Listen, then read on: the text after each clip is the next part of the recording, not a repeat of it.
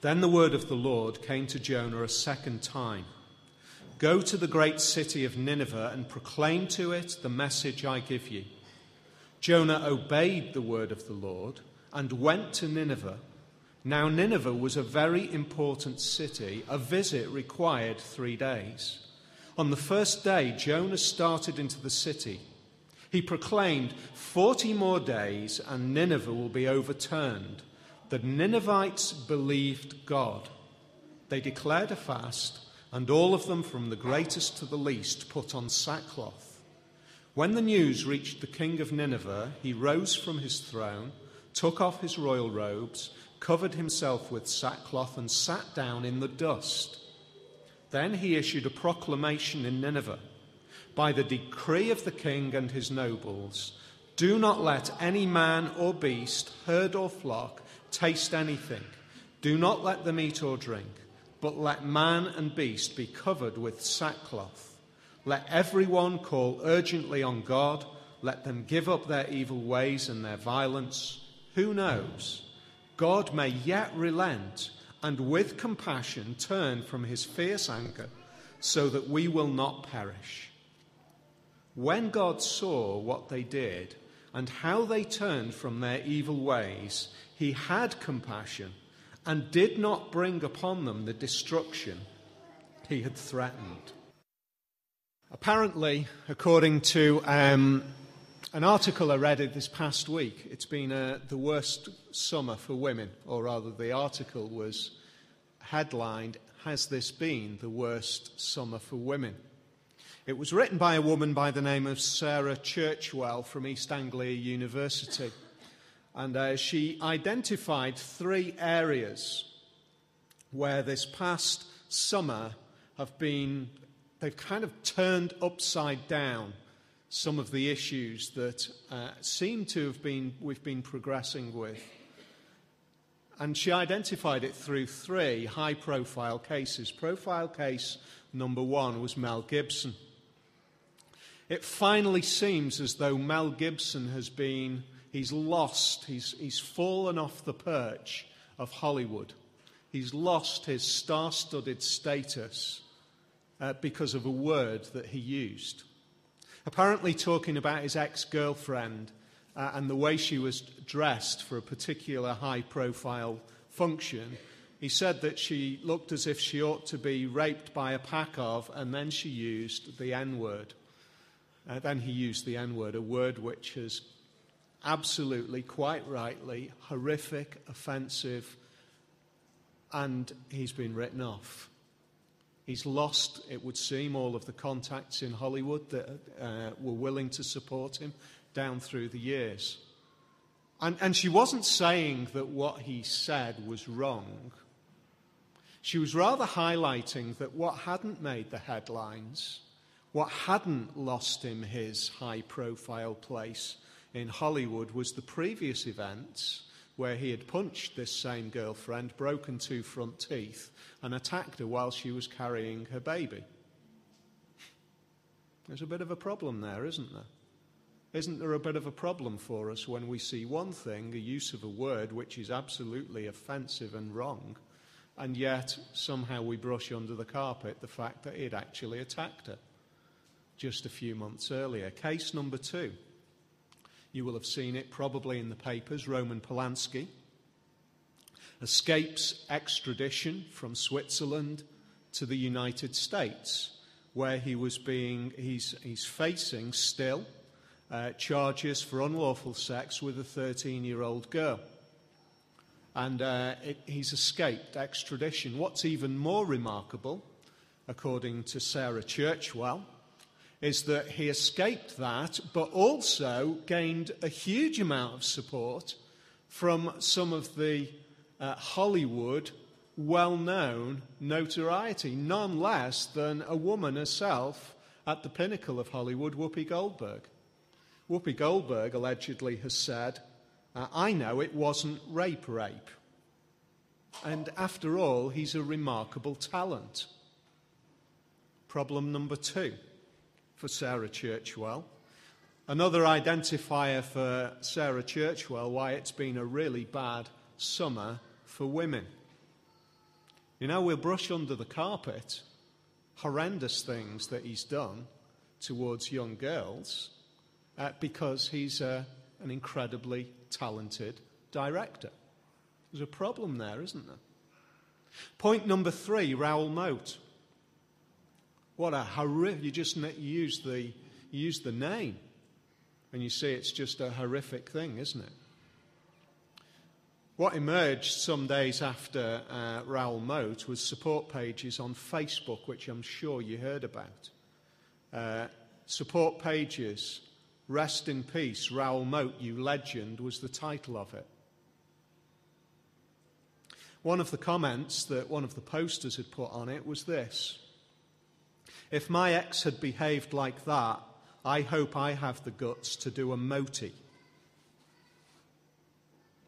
Come on.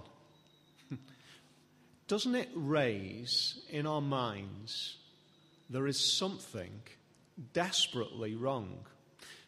Sarah Churchwell is one of the leading academic feminists in the country. And she is, I guess, quite rightly raising that there are real issues. And just in case you think I'm going all highbrow by reading from an academic like Sarah Churchwell from the University of East Anglia, let me tell you where I read it. Maybe I ought not to. It was an article that appeared in Glamour magazine, which is apparently the women's UK #1 magazine. I know that it is the UK #1 magazine for women because it says it on the front. What is going on? What she's saying is this: we need to look as ordinary people in society. This is not highbrow academia. This is reality. There is something badly, badly wrong. We have a problem, don't we, in seeing things go on and not being able to respond to them in an appropriate way. We see wrong, and there is a mixed response to it. We see things which are, let's use the word that is used in Jonah, which God uses. We see things which are wicked, and we don't know how to correctly respond to them. And we quite rightly see responses like that. And Sarah Churchwell is absolutely right where she sees that and she says, we've got to say that kind of response is wrong. There is such a thing as wickedness. There is such a thing as wrong. There is such a thing that we cannot say is okay to just wipe away. There was a case, brilliant, what's the name of the guy? UK Law and Order. Bradley Walsh plays a brilliant part in that. Law and Order UK, new series just on. Really hard-hitting, the first one. It was a case of a child murder.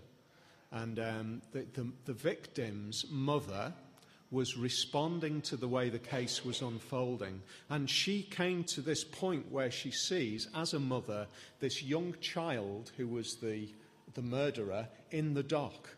And as a mother, she's wanting to reach out and say, to send this child to prison for the next 20 years isn't right.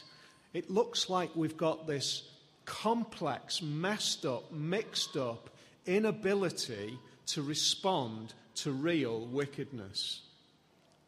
Now, the reason that I raise all of that, the reason that we open with that is because I think this particular passage raises just those kind of questions for us. And as people who believe the Bible, as Christians, we appear to have a real problem with the way that God behaves here. And the reason is, contained right at the very beginning of the book of Jonah, we feel comfortable with the kind of Sarah Churchwell perspective, because the Lord comes to Jonah and speaks to him and he says, "Go to the great city of Nineveh and preach against it, because its wickedness has come up before me." And we feel, okay, there's the frame, there's the environment in which we are in. We have a wickedness which needs to be dealt with. Now we come to chapter 3, and if we have a look at the last verse of chapter 3, verse 10, we see a response from God, which gives us, on the face of it, a huge problem. Because it looks, doesn't it, as if God is responding to this and saying, all that has gone on in that city, it doesn't matter.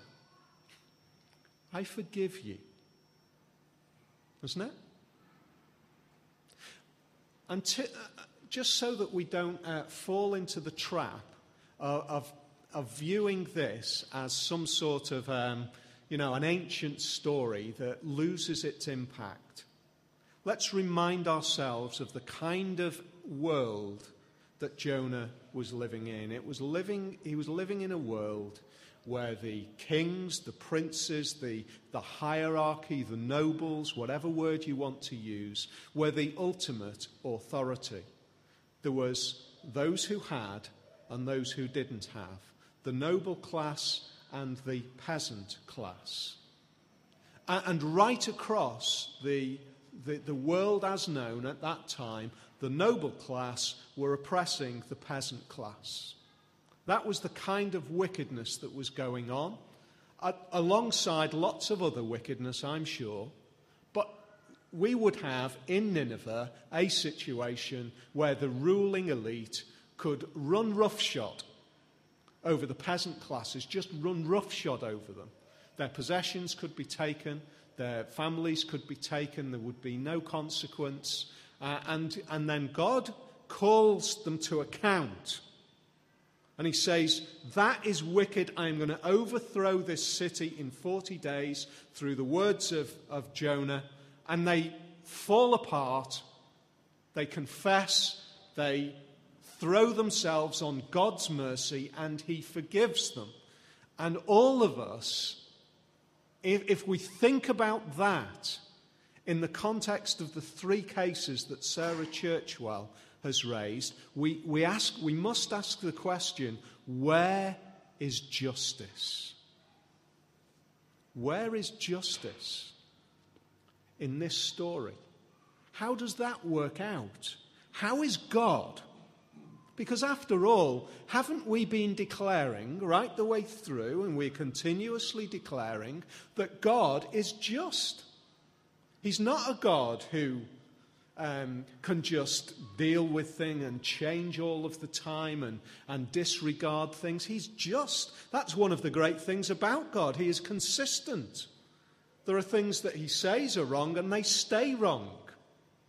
And the fact that things have been done wrong means that they have to be dealt with. And yet it seems here as though the people say sorry, and that's it. I want to ask the question, not just about the people, take it to a deeper level so that we come to terms with this story in the light of the whole Bible.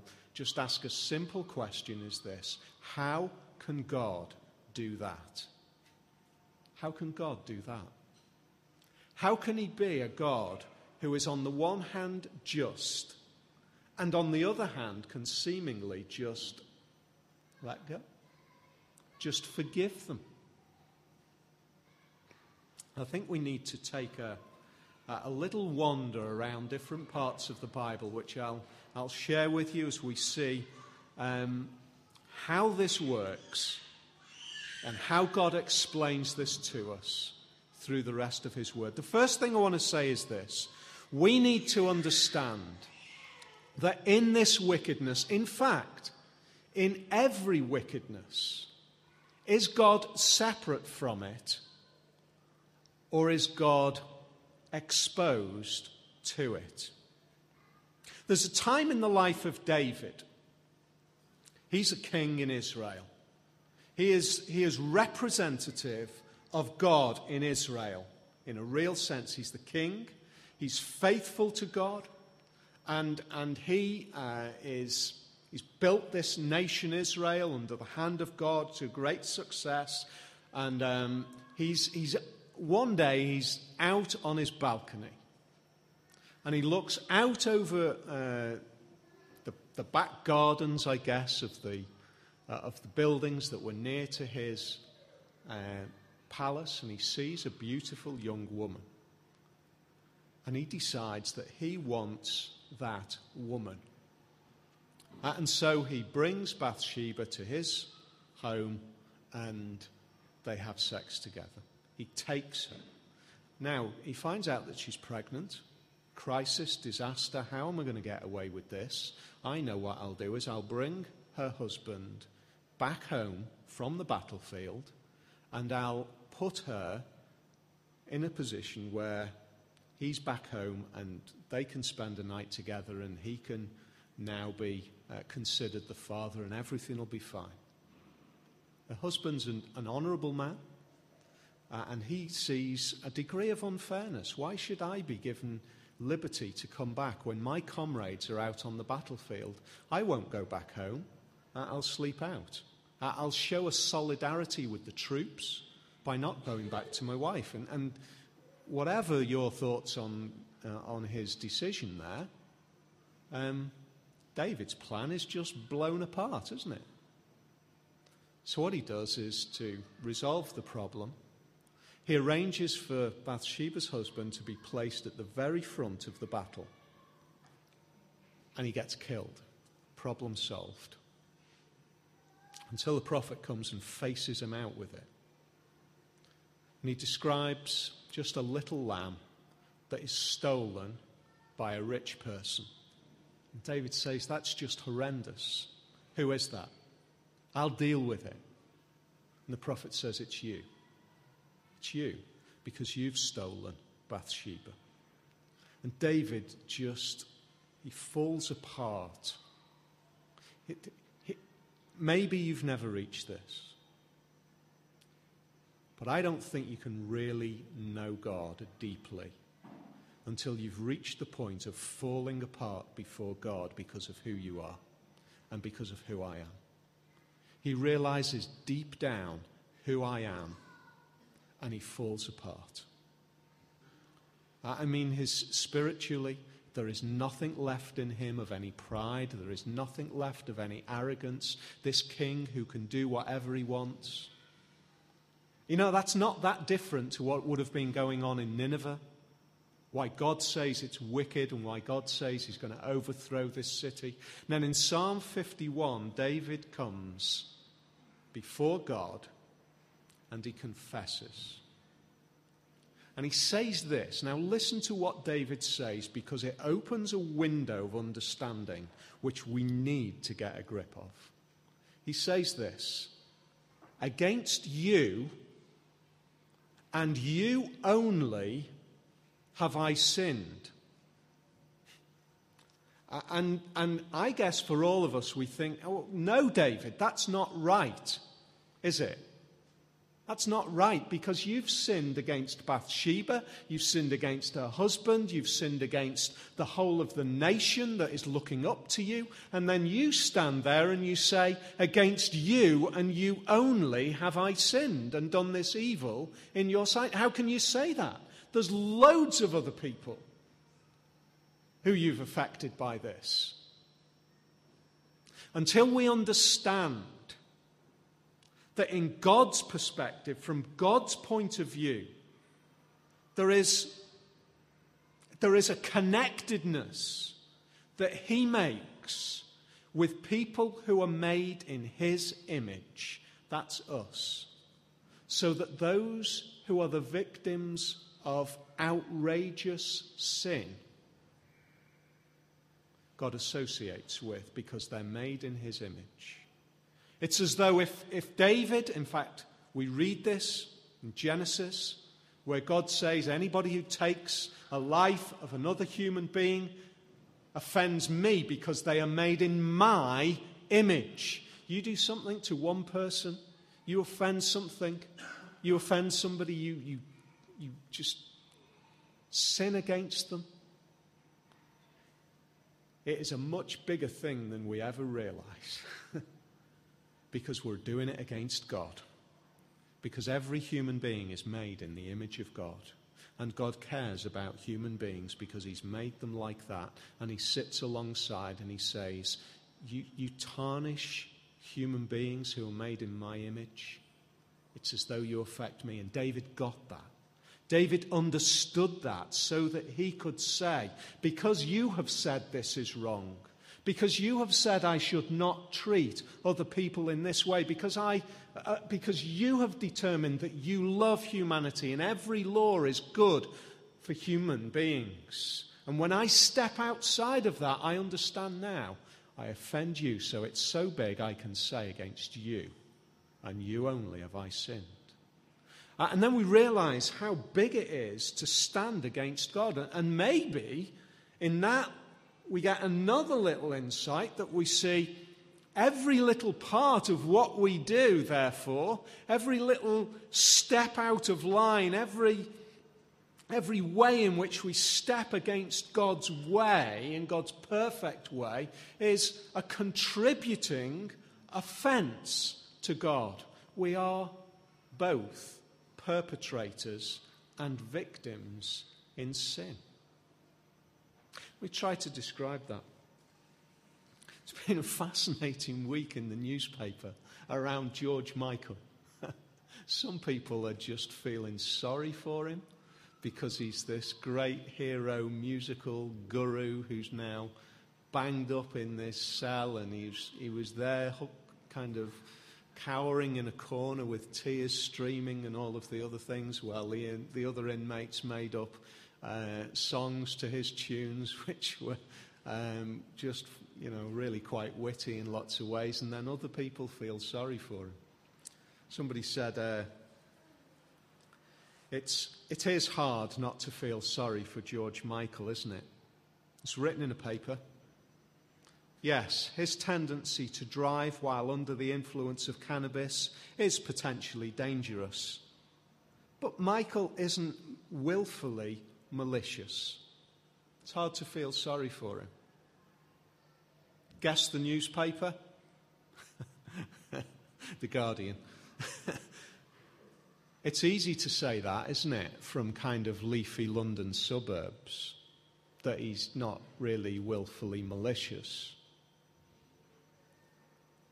But then it's even more poignant when you try to say, well, he hasn't really done that much wrong, to somebody whose child is sucked into the drug culture and is wrecking their life because what they've done is they've lived their life emulating somebody of profile. And then we start to realize we are not independent in the lives that we live. What we do, the lives that we live, the individual things that we do, all go to contribute little by little, piece by piece, to the whole problem of the world that we live in. So much so that Nehemiah says this. He says, I confess the sins we Israelites, including myself and my father's house, have committed against you. I confess those sins. It's as though, I realize that I contribute a little bit to all of this. I know that I haven't driven my Range Rover into a wall. I know that I haven't, if you like, been accused of having sex with a 13-year-old girl and am escaping extradition. But I do know that my attitudes and my thoughts and my behaviours all go towards building the wall in this world, all go towards contributing, so that I might not be there, but I'm adding to it in some way, because in some way I'm condoning something. I'm living a life which contributes to that. I am part of this whole process where we live lives which eventually we end up with these things going on. I am both a victim and I am a perpetrator of sin. I am both of those things. I stand guilty and I stand as one who is offended by others. I am both of those. And so I stand before God saying, I need your help, but I also need, if I'm honest, to be judged by you. I stand as both of those things. I stand as both. And then we say, well, how can God hold those two things together?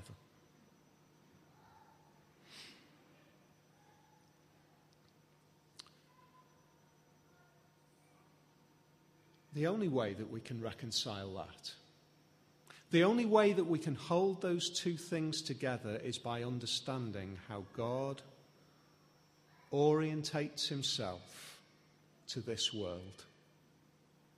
He points us all the time to Jesus. And in a sense, we cannot come to terms with the last verse of Jonah chapter 3 until we look to Jesus. Does that sound strange? How can God forgive the offensiveness of the wickedness of the Ninevites and allow it to go unpunished? The reality is he doesn't. He doesn't allow it to go unpunished. It isn't unpunished. It's carried. For those of Nineveh who come before him and say, we throw ourselves on your mercy, will you forgive us? He says, yes, I will forgive you. But it won't go unpunished. I will take that offense and I will carry it in time and yet eternally to my Son, Jesus. And I will place on him your wickedness, and he will bear it. He will bear that wickedness so that it doesn't go unpunished. Why can God not allow it to go unpunished? Because he is a just God. Because he can never allow wickedness to go unchallenged, just sweep it under the carpet, because he can never allow, in his perspective, from his way of dealing with things, he can never allow the kind of Roman Polanski, Mel Gibson inconsistency. He says, no, I can do both consistently. I can take that sin. I can carry it forward. I can place it on my Son. And in placing it on my Son, it gets punished. Which allows me, at this point in time, to respond to your plea for mercy and for me to be consistent and say, I forgive you. Isn't that a remarkable thought? That places at the very center of the Bible, even hundreds of years before, Jesus. Jonah chapter 3 cannot make sense without Jesus. In fact, that was Jonah's problem. He looked at it and he thought, you're going to forgive them. And that's not fair. It's not right. And yet he can. Because he can consistently carry it forward and place on his Son that offense, that wickedness. It gets dealt with and he can forgive. Now, just ask one question, therefore. There are two outcomes to that. Those of us who know Jesus, and for those of us who do not know him and do not know what it is to be forgiven. When David gets torn apart because he realizes who he is before God, and he's against you and you only have I sinned, is there any forgiveness? How can I resolve the problem, that the offense that I have caused to Bathsheba? How can I resolve the offense that I have caused by arranging her husband to be killed? David, you can't pay it back. There's only actually the victim who can pay it back. There's only the victim who can truly forgive. And you think, well, Bathsheba's husband isn't there to forgive. But if God is, if you like, the ultimate victim, God can forgive because he bears it in Jesus. He carries it. And I would say when you reach a point, I pray that every one of us in this room will reach a point of being just ripped to bits when we realize who we are. And then we say, yeah, but if God could do it for a bunch of Ninevites, a city of Ninevites, hundreds of years before Jesus, then he can do the same for us today, hundreds of years after Jesus, so that we can say, we can take that wickedness, we can take that guilt, that responsibility, and it can be timelessly placed backwards. If that makes sense, timelessly backwards. It does from our perspective because it goes backwards in our time, and yet it's timeless for God. It gets placed on Jesus. And it gets paid for. That's what makes sense of forgiveness now, in the same way as it makes sense of forgiveness back in Nineveh's day. It's the only thing that makes sense. It's the only way that this God of the Bible can remain consistent. It's the only way that you and I can come to him and say, will you forgive me? And not feel as if he's sweeping our guilt under the carpet as though it didn't matter to all of the people that we have offended. It is the only way. And yet, isn't it remarkable that it is the way that he's designed? Who could have thought of that? Except God himself. So that's how we need to respond when we feel stripped to nothing. We can go to God and say, you'll forgive me and you'll be consistent. What about ongoing? What about when we've reached that point? What about all those times when we continue to be offended? When we continue to be abused? When we continue to be sinned against? We've been forgiven, but what about when it happens to us, when we are the victims as we move forward? Well, the Bible addresses that as well. Paul says to the Romans, he says this, do not take revenge, my friends. Do not take revenge. Don't get involved in that process of trying to get payback. Don't take revenge. Leave room for God's wrath, he says. For it is written, it is mine to avenge. I will repay, says the Lord. Sometimes that's really hard for us to do.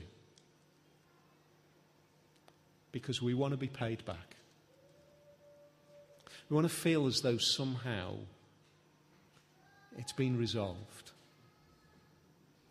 But if we're able to step back and say, God will resolve it, he will resolve it in one of two ways.